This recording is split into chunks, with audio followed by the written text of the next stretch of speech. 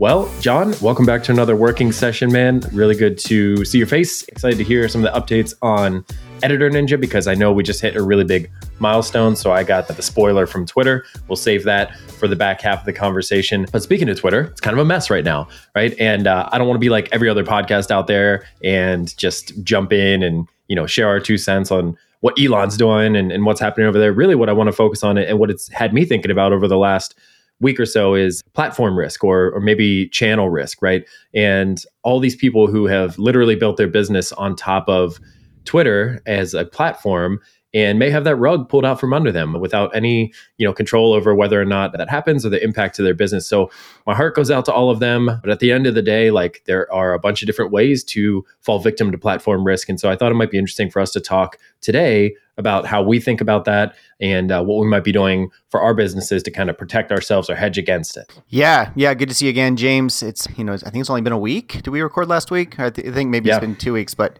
it's always good to hop on the mic and kind of talk through updates. And I'm just back from 5 days at Disney. So that was fun with my daughter. And hit a big milestone that we can get into. So feeling very optimistic about things. We just got our first real snow in Denver. So there's about 6 inches of snow out front waiting for me to shovel, but I'm putting that off. But heading to the mountains this weekend and getting on snow tomorrow. My 3.5-year-old is stoked about it. So she keeps being like, are we going skiing tomorrow? We going skiing tomorrow? So what more could a dad ask for, But yeah, man, the Twitter thing is nuts. I actually tweeted last night, 6-word tweet, literally owe my career to Twitter. Like I was thinking about it, that Twitter is how when I first started off in digital marketing, it's how I got connected with the Moz and the Distilled crew. It's how I got the job there in New York City. It's how the guy who hired me into Zillow found me. I've made some of my best friends in this world. I met them on Twitter first, Tom Critchlow, Michael King, people like that. It's how I got Credo off the ground. It's where the first Editor Ninja customers came from. And it's how the day after I got laid off from Zillow, I put out a tweet and within 2 days had to stop taking interest calls because I had so many people wanting to work with me. So like Twitter literally let me get off the ground as an entrepreneur. So like I love the platform, love the community. At the same time, I think you're absolutely right. There is, it's a risk if you go all in, on one platform. And, I think the problem with a lot of these kind of digital platforms is, Twitter, even Facebook. I mean, you've seen it with Facebook as well. Facebook groups used to be able to reach everyone. And now you reach like 2% of the people in your group, right? Your free group. And there's no way to like reach more in that group. Like, there just isn't. So like, people move to something else. And I think platforms like this are great for acquiring, that's a horrible word to use there, for meeting new people, right? For gaining an audience, for engaging with others and really like putting your thoughts out there. But these platforms come and go and we've seen it for forever and we'll see it for forever, right? MySpace and Friendster and even Facebook in a lot of ways, so if Twitter goes the way of the dodo, like kind of is what it is and something else is going to take it. And I don't know if it's going to be Mastodon or Blue Sky Social or whatever, right? Reddit, I'm spending a lot more time on Reddit personally, but I also think this is why we need to own our own platforms, right? I mean, you've got Productize and Scale, you've got Castaway, you've got the Slack group. I'm in, a ton of Slack groups. Honestly, over the last 6-8 months have been more effective for Editor Ninja, just for meeting people and all of that. I recruit editors from there. I get customers from there. Way more effective for me. I've been saying for a long time that communities like that they're the new blog and maybe they're the new Twitter. I don't know, but I think we need to kind of build, our own systems like that. So, and hey, man, if blogging comes back, I'm going to be stoked. I like blogging personally, but maybe we go to like YouTube Shorts and maybe like Instagram becomes more of like a thing for business. I don't know, but like, I do think that like a very text heavy site like Twitter, we're like Elon assigned and I could not give a shit. I could not give less of a shit about Elon, honestly. Like I just think very little of him, especially now personally. That's my own opinion. But I think text heavy platforms like Facebook, like Twitter, et cetera, have always kind of had an expiration date. And so I think we're moving to a lot more visual content. So I think the more we can get comfortable with visual content, with, Instagram stories, with YouTube Shorts, I want to talk about that, right? I've been thinking about doing more there, like, repurposing stuff, just like, you do with Castaway, with podcasts and such. Like, I think that those sorts of things are super, super powerful right now. So maybe the better way to go. Yeah. I echo a lot of that sentiment. I mean, Twitter, I would probably put it number 2 in terms of impact to my professional career. Had a lot of really great connections there. The only thing that really jumps up there to that number one spot is those Slack communities, those private communities that are managed by a moderator and a curator. I've made so many connections through DMs in there and landed jobs and clients and all kinds of things. So I put that into the number one slot, but it's closer than you might think. I think really what I wanted to share with the audience today, I guess, is like more like channel risk, right? So if you have a service business like we do and you have a single channel where leads come in from, whether that's referrals or word of mouth or Twitter or organic search, like anytime you just have one, you're putting yourself at unnecessary risk. There's a certain level of diversification that has to happen there. And sure, if there's a chapter early in your life where you're like, hey, I only have time or resources for one, so I'm going to make this bet on organic because it takes the longest to manifest, or I'm going to make this bet on paid ads because they have the quickest path to ROI, that's fine. And that's an assumed risk, right? But over the long term, being too heavily weighted in any single channel feels like kind of a fool's errand. And so I think really the main message I wanted to communicate today was like, if you only have one, or if Twitter was your one main lead acquisition channel, consider this a wake-up call, right? And learn that hard lesson, find a couple other ones, experiment with them.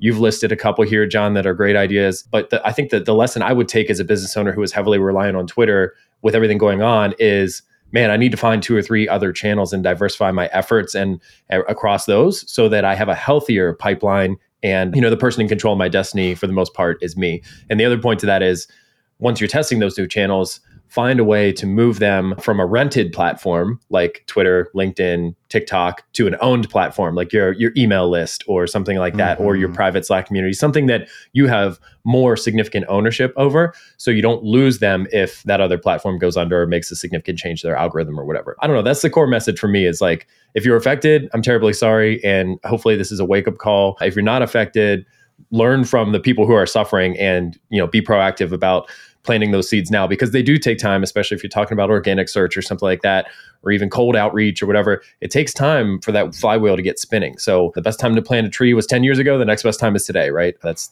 my tip to the audience, I guess. Yeah, no, I agree. And I think there's I also want to kind of break down the difference between like a channel, like cold outreach, SEO, that kind of thing, and a platform like Twitter and like that sort of stuff. Like I see them a little bit, differently. I also think that this is the part of building an early stage company that is so tough, because like if you're all in on Twitter, right, and then stuff happens, and and also to be fair, like we haven't seen Twitter go away yet. There is fear that Twitter will go away, right? So a lot of it is just like FUD. But I also think that this is, why early stage companies can be so like fragile, right? I was writing an update. I guess I'll just go ahead and start into my update on Editor Ninja because it's a good segue. But I was writing an update yesterday because we just hit 1 million words edited this year. It was my 2022 goal. We hit it 6 weeks early, and I was writing an update about it and was realizing that and I talked about this back in June, July, that we had, an agency that was putting a lot of content through us, 120,000 words a month. And in June, basically with no warning, they canceled. And I'm like, what happened? So we went from 6,500 in revenue in June to 2,400 in July, right? So like, that customer risk right there, right? Like this is the thing about these early stage companies, is that like, if you're not diversified, then you just need to recognize that there is more risk there about, like you're heavily dependent on one customer, it's 50% of your revenue, and they leave. Well, guess what? You have 50% less revenue. You're heavily dependent on one partner and they screw you over. I have an agency at Credo that he got on years ago because he was building a white label SEO agency and his partner decided to take it all in house, and he literally lost $100,000 a month in revenue overnight.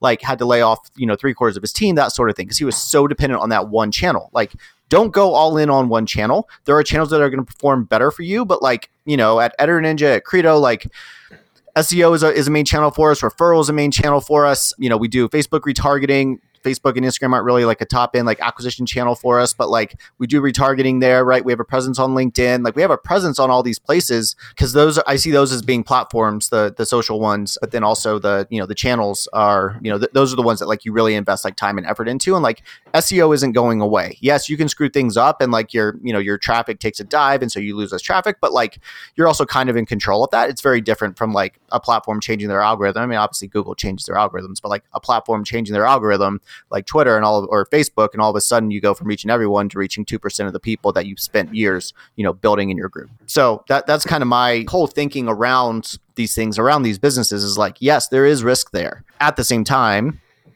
people talk about taking the leap in entrepreneurship, like going full time on their company and like puts them under a ton of stress and all that. Like, I don't know. I think you're very similar to me. I know you're similar to me in that, like, I'm pretty risk adverse, and like, I'm not going full time on a business unless like, something has happened that I'm able to, right? Or the revenue is there that's able to pay me full time, or, I have cash in the bank that I don't need to be paid for a while, like that kind of thing. Obviously you can't do that forever, but like, there's less risk if you have real revenue and real customers and how you grow the business and all of that, right? So you can never completely mitigate risk, but you can never completely eliminate risk, but you can mitigate it to a point. And there's always going to be some, and these things are always going to happen, right? And we just adjust and, reset our sights and keep moving. That's kind of all we can do. Yeah, it's hard for business owners out there because they're hearing these conflicting messages. There's like, I believe it's Alex Hormozi, who we talk about a lot, that says like, pick one product or one offer, one channel until you hit $1 million. And don't deviate from that until you get to that milestone. Maybe I'm misappropriating that quote, but that's how it sticks in my mind. One offer, one channel, $1 million. Don't do anything different until you get there. And then on the other side of the spectrum, you've got like Gary Vaynerchuk or Grant Cardone, and they're saying be everywhere, be on every platform, because awareness is the only way that somebody can buy from you. And awareness happens by this like 10x volume of output across all these different channels, and meet them where they're at and all that kind of stuff. So on the spectrum, you've got these two differing opinions, and, well-meaning business owners like, what do I do?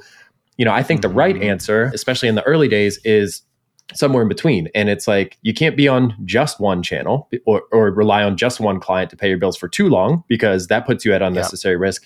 You also can't divide your attention, your energy, your resources, your finances across 12 different channels, because that puts you at a different kind of risk, right? So I think you got to pick like 1 to 3 is probably the sweet spot.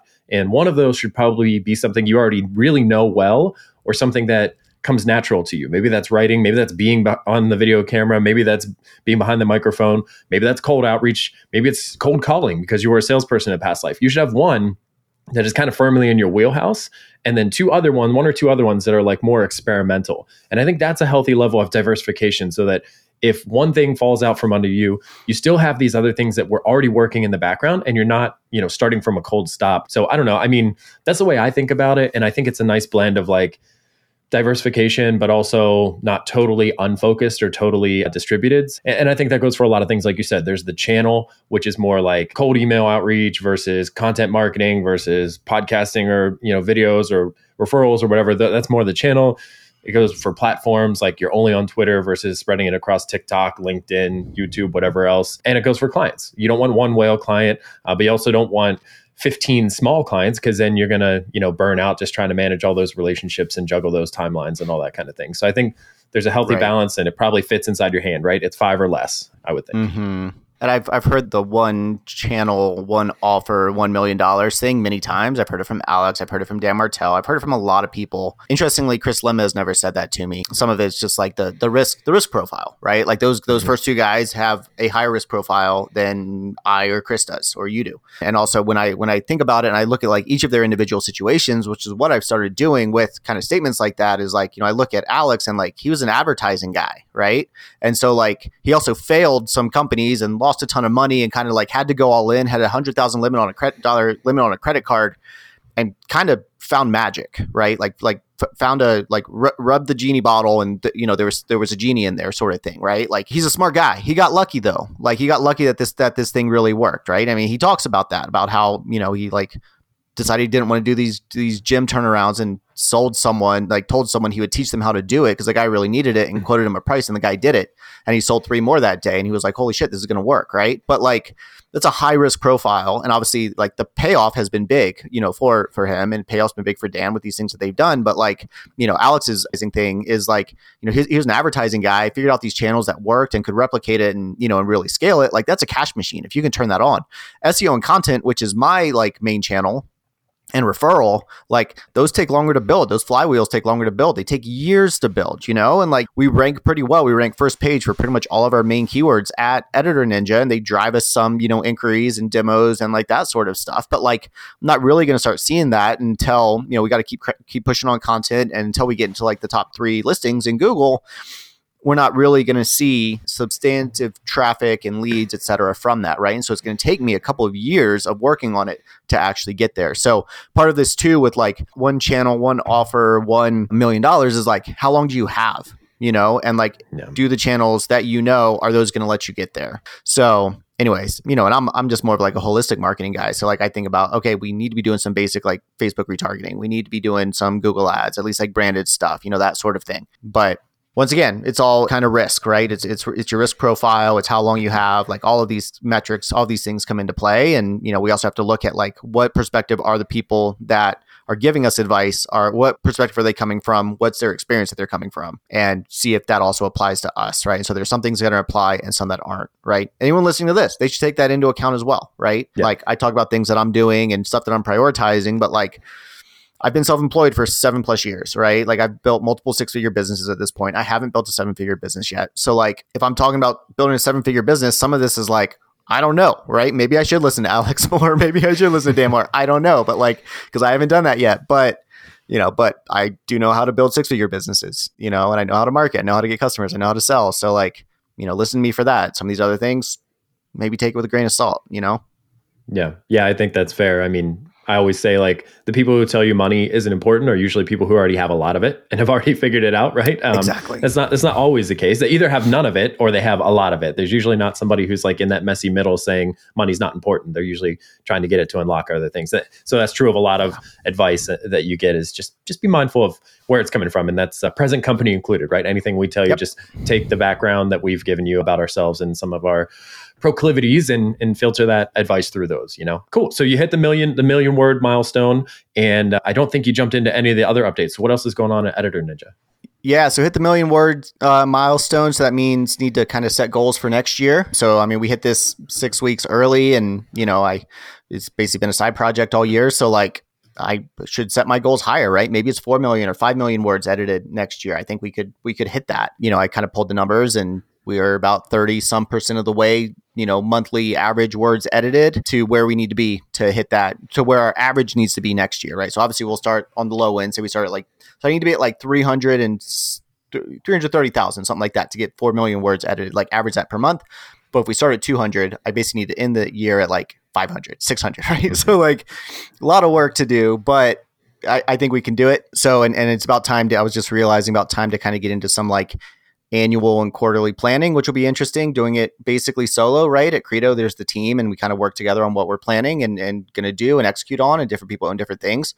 For me, for Editor Ninja, it's me. I'll probably pull Sophia into it as well, because she's been with me doing it at Credo for year plus now. So, she'll be helpful with that and can really help kind of keep me on track there. She's much more on the ops side. So, but yeah, kind of just some quick things that have gotten done recently. I rolled out yesterday, 2 days ago, Wednesday night, rolled out a new homepage. Finally, there's a few things left to clean up, but it finally rolled out a new homepage, adjusted messaging, not just leaning into line editing and proofreading, but really leaning into content editing and just showing people that like, hey, there are a bunch of different things that you can get done here, right? We can do the copy editing and proofreading, and that's like kind of the bulk of what we've done this year.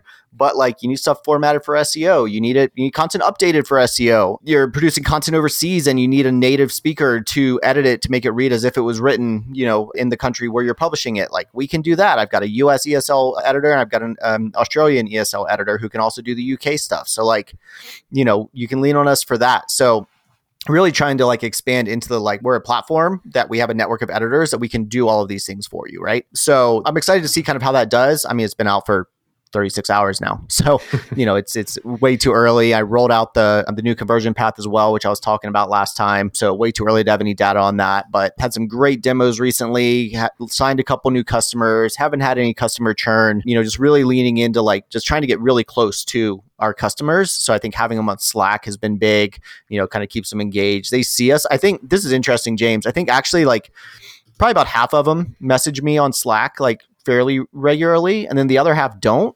But I've also noticed that like having them in Slack, they see me more often and see I'm from Editor Ninja, and so we stay top of mind more, and they submit more content, which keeps them around longer, which increases lifetime value, which increases all of that, you know? So that's actually been pretty cool. And then another cool thing that I've been doing, I think I've talked about this in the past, but you know, I'm a halfway decent WordPress developer, but it takes me a while to do a bunch of these things. And so I've been really just kind of playing the game of like, what is my time worth? And so I've been working with some WordPress developers through Codeable, Codeable.io. It's just a marketplace for finding WordPress developers. And so I've been working with a few developers through there to do some stuff. Like there's one feature, basically like I stopped letting people just check out for single documents. They need to request a quote because I had a couple people basically say it was like 1,000-word document. It was actually a 5,000-word document, but they only paid for 1,000 words. And so like one of them had to refund, the other one had to like charge them more money, and it was just like kind of bad. So basically I worked it out so like they can submit their document, but then the charge is authorized, but it's not actually captured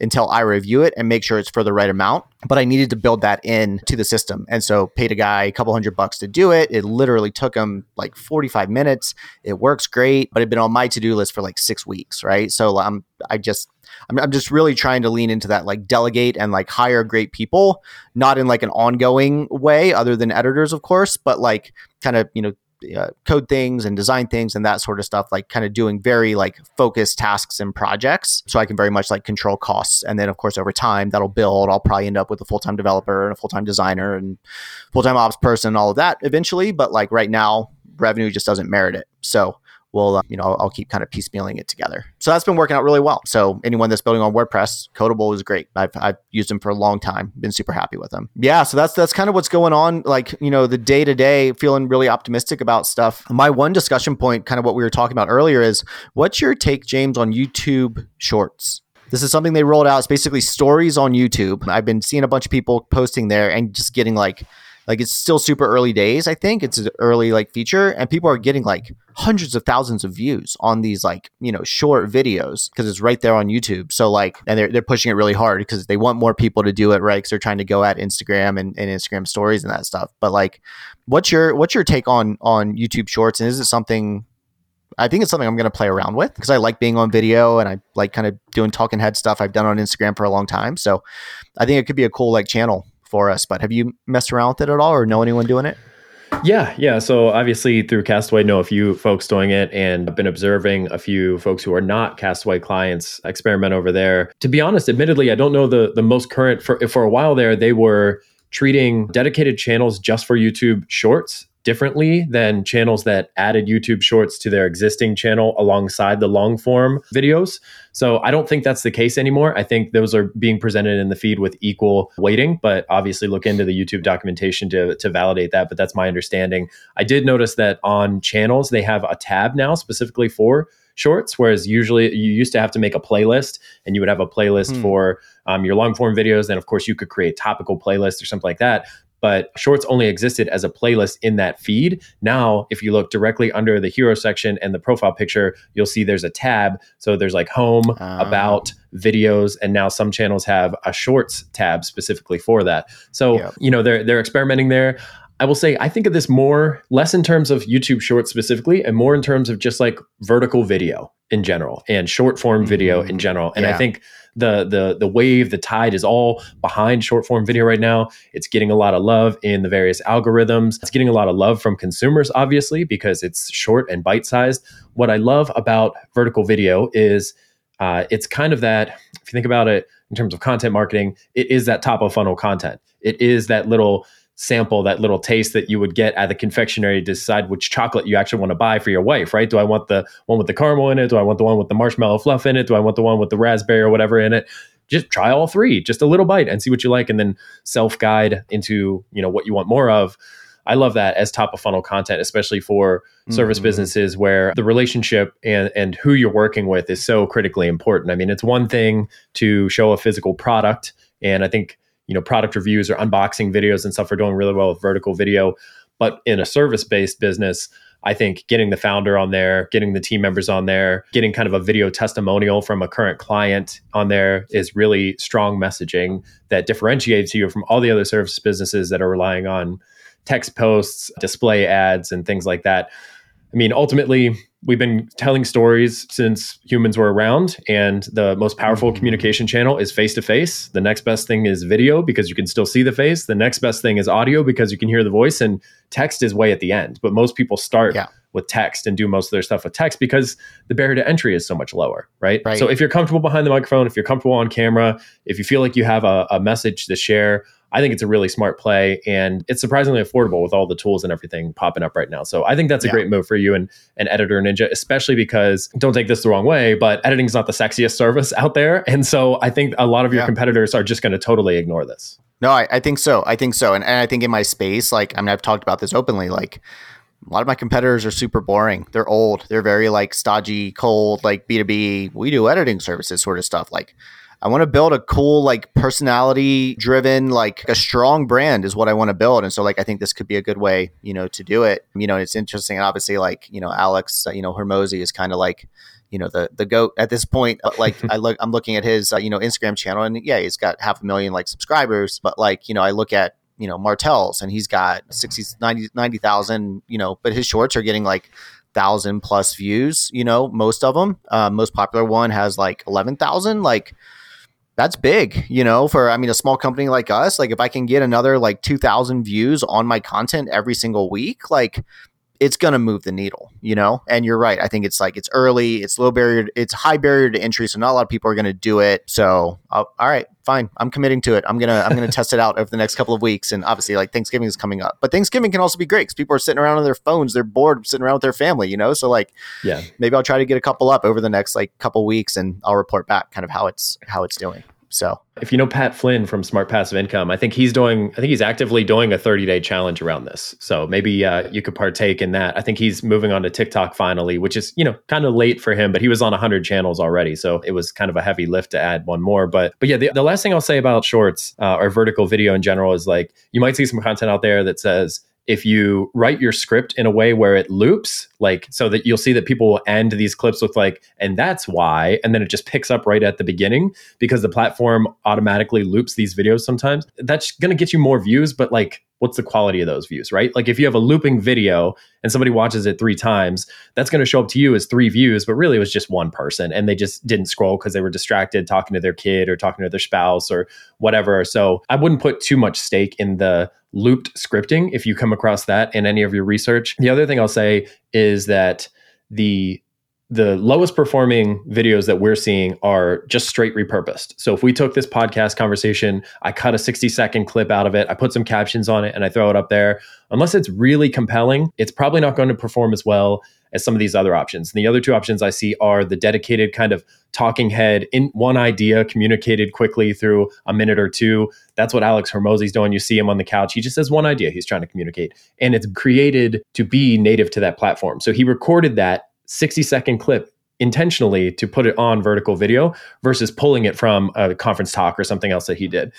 And then the thing that I'm seeing that's performing the best, which should come as no surprise, is like the storytelling angle. And so you'll see a lot of these channels like Our Future that are basically telling the story of the Rothschild family in 60 seconds or less, right? And if you want more compelling, and so what that is mostly a voiceover. So the person will do like a 10-second intro. They'll say, hey, have you heard of the Rothschild family, one of the wealthiest families in the history? Let me tell you about how they almost lost it all, right? And that's the hook. And then they go into this B-roll where they show images of the Rothschild family, and they have, you know, emoji come in for like sweaty emoji or whatever when they're under stress and that kind of thing.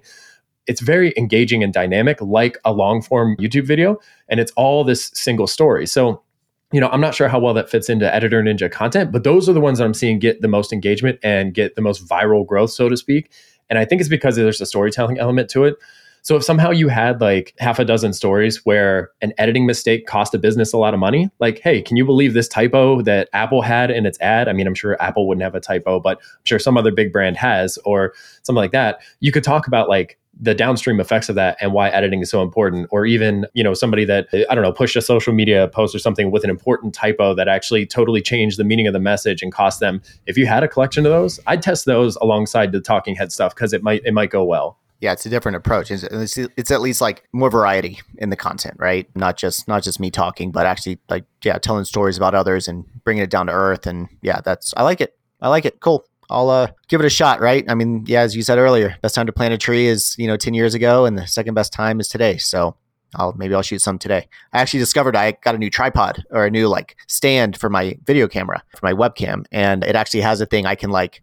I'll do it right here. You can see it. It like goes vertical, or it goes vertical like for phones, and then I can basically adjust it like on my screen to make it shoot like that. So it looks like I'm shooting on an iPhone, which is pretty great. Yeah. So yeah, I've got something similar made by Rode here that is like there's a tripod at the bottom, right? Or you can hold it, and then it's got this microphone with the windscreen, which looks kind of crazy. But this little frame here will turn horizontal or vertical. And so you can just kind of carry your phone with you, set it up. It's a very lightweight vlogging setup, basically. Yeah. The SwitchPod does that, I think. Shout out to Pat again. I'm pretty sure you can do that. So anyways, enough about me and YouTube Shorts. What's going on the Castaway or the Productize and Scale side? What do you want to talk about?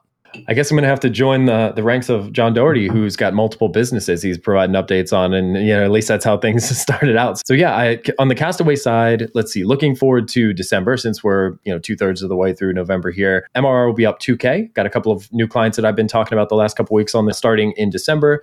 So that's good. That's going to bring us back up to around that $4,000 MRR mark, which is a great place to be after a little bit of a slower period here. And I was just kind of looking at like year-to-date numbers. Your million-word milestone kicked me off as like, hey, how have we done so far? So it looks like if nothing changes, meaning nobody cancels and we also don't close any new business, we'll probably land right around 50 to 55,000 total revenue, which isn't where I wanted to be. But I kind of started my clock in March when we started publishing this show. I was like, I haven't touched Castaway at all, really, and I want to work on it more intentionally. So I kind of started my 1 year. I kind of did a rolling 12 months from March to March, which means I'm about 9 months through that year, even though it's not a calendar year.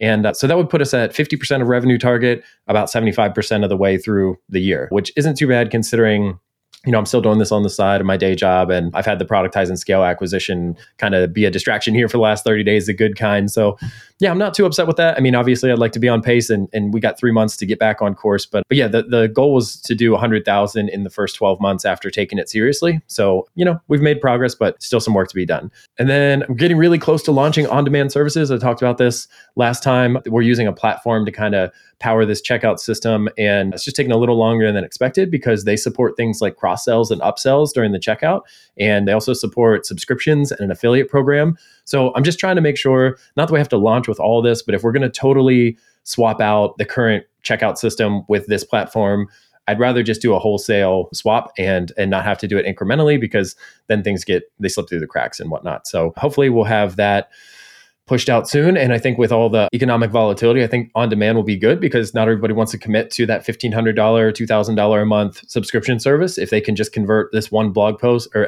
podcast episode into one blog post, they're more likely to buy that. So I'm excited about that in terms of the impact it might have for the revenue goal. And then on the Productize and Scale side, I put together some Black Friday offers. I can share those with you privately, John, but I'm not going to share them on the show yet because Black Friday is next week. So I want to see, I'd rather share how it went and then kind of recap how I structured the offers, because it's a little bit different than what has been done in the past, which was more just a straight percentage off the course price, which I'm just getting creative. I'm going to have a little bit of a ladder, different price points. And it's like, yeah, you can take that discount, but you could also pay full price and get these bonuses instead. I'm trying a couple of different things just because it's fun to have a business that you can experiment with a little bit. So hopefully in a couple of weeks, I'll report back on how that went.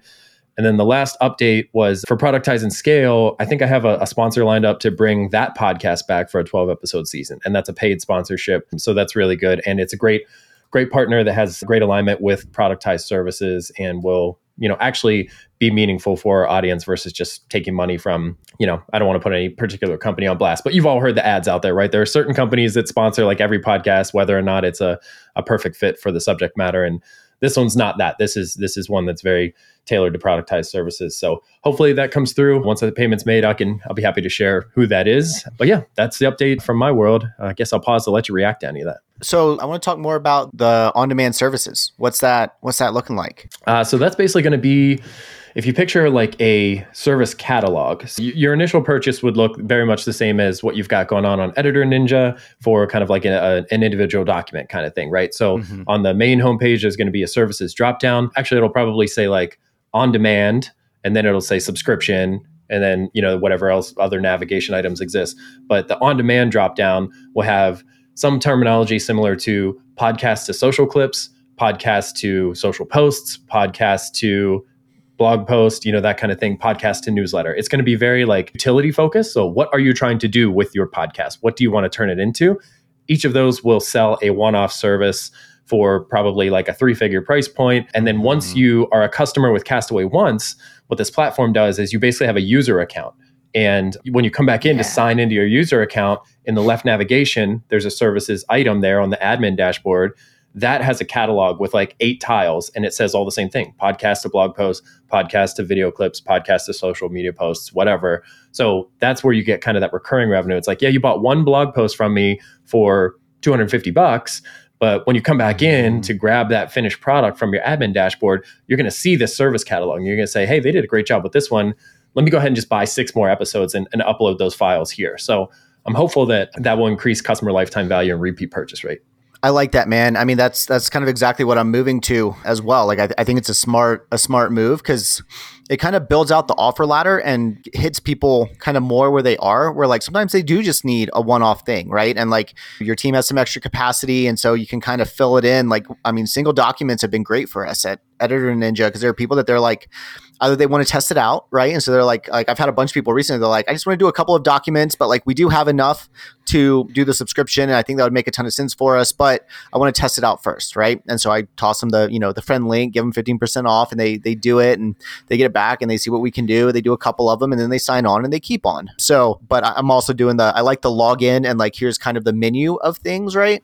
Because you could do, because if it costs enough, right? They're paying. They get a blog post done, and they get a YouTube short put together, or an Instagram story, or whatever.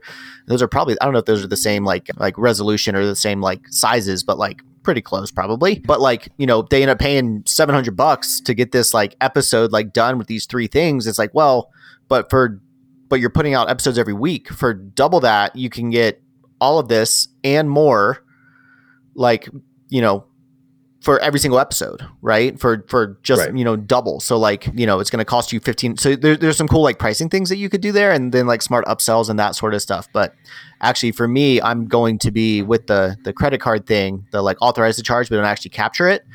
I'm doing that so that it's easier for people to submit a one-off document, right? And it's also easier to kind of like admin, but everyone's going to have a login as well. So like we're going to have like a free tier. I haven't talked about this publicly yet. So here you go. And by the time this episode comes out, it'll be live, because it's going to be live in the next few weeks. They'll have a login. So, you want to get a single document done. And so it's like submit, create an account, right? You need to create an account before it's submitted. And then, and then we like authorize it. But then we're also capturing their payment information and all of that. And then it's really easy for them to submit like one-off documents. And then I can do like upsells and have like kind of the menu in there. Honestly, I'll probably have the menu in there. And then once it's like, once they move over to a subscription, then they get to the subscription dashboard and they can just request any of these things, right? For just the one price. But I think that's smart, because then you kind of, you capture all of that information, and they're a little bit more bought in, because they actually like, what's your username, right? What username do you want? They got to pick that. Right. What's your password, right? And like just that right there psychologically gets them a bit more bought in, right? And it makes it stickier for you. So, and then there's all sorts of marketing automation stuff you can do, and like just, I don't know, man. I don't see a downside to it, honestly. I don't think it's going to kill subscriptions. Simply because I haven't seen it kill subscriptions, simply because there are people that just aren't ready for that. And so like money's green, right? And like I can serve them. And then once they've kind of scaled up their output, then the subscription makes sense, and they'll hop onto that because they've already seen what we've done, right? So it's just like making it easier for them to say yes. So I think that's cool, man. I'm excited. Is this on, you use SPP, right? SPP.co? Yeah, that's what it's going to be. Right now, the site is direct purchase straight through Stripe, because it's just, we'll have 2 products. I have 2 subscription tiers. So it's just, it was, the simplicity didn't necessitate anything like this, but SPP is going to be the one that powers the catalog. And they do have a Zapier integration. So I'm optimistic that, to your point about marketing automations, if I can somehow track customer lifetime value, number of purchases, total revenue spent with Castaway, that kind of thing, you can do some dynamic segmenting with our email marketing platform that says like, hey, you've spent over $2,000 with us, right? Or you've spent $5,000 with us on these ad hoc services. Did you know that you could probably save money by going on subscription or something like that? Or pitch them on the affiliate program. Like, you've used us quite a bit, and I'm guessing you're pretty happy with the results. If you know any friends who would also use this, you can get paid to refer them, to send them our way. Something like that might work. You pair that with an onboarding survey for all new customers that's basically like, how often do you publish your show? Is your show ongoing or is it seasonal? That kind of thing. Once you have that data, then you start to kind of build a profile of what an ideal upsell customer looks like. And it's like, okay, well, they publish weekly, they are open-ended, so they're always publishing, they never cut things off.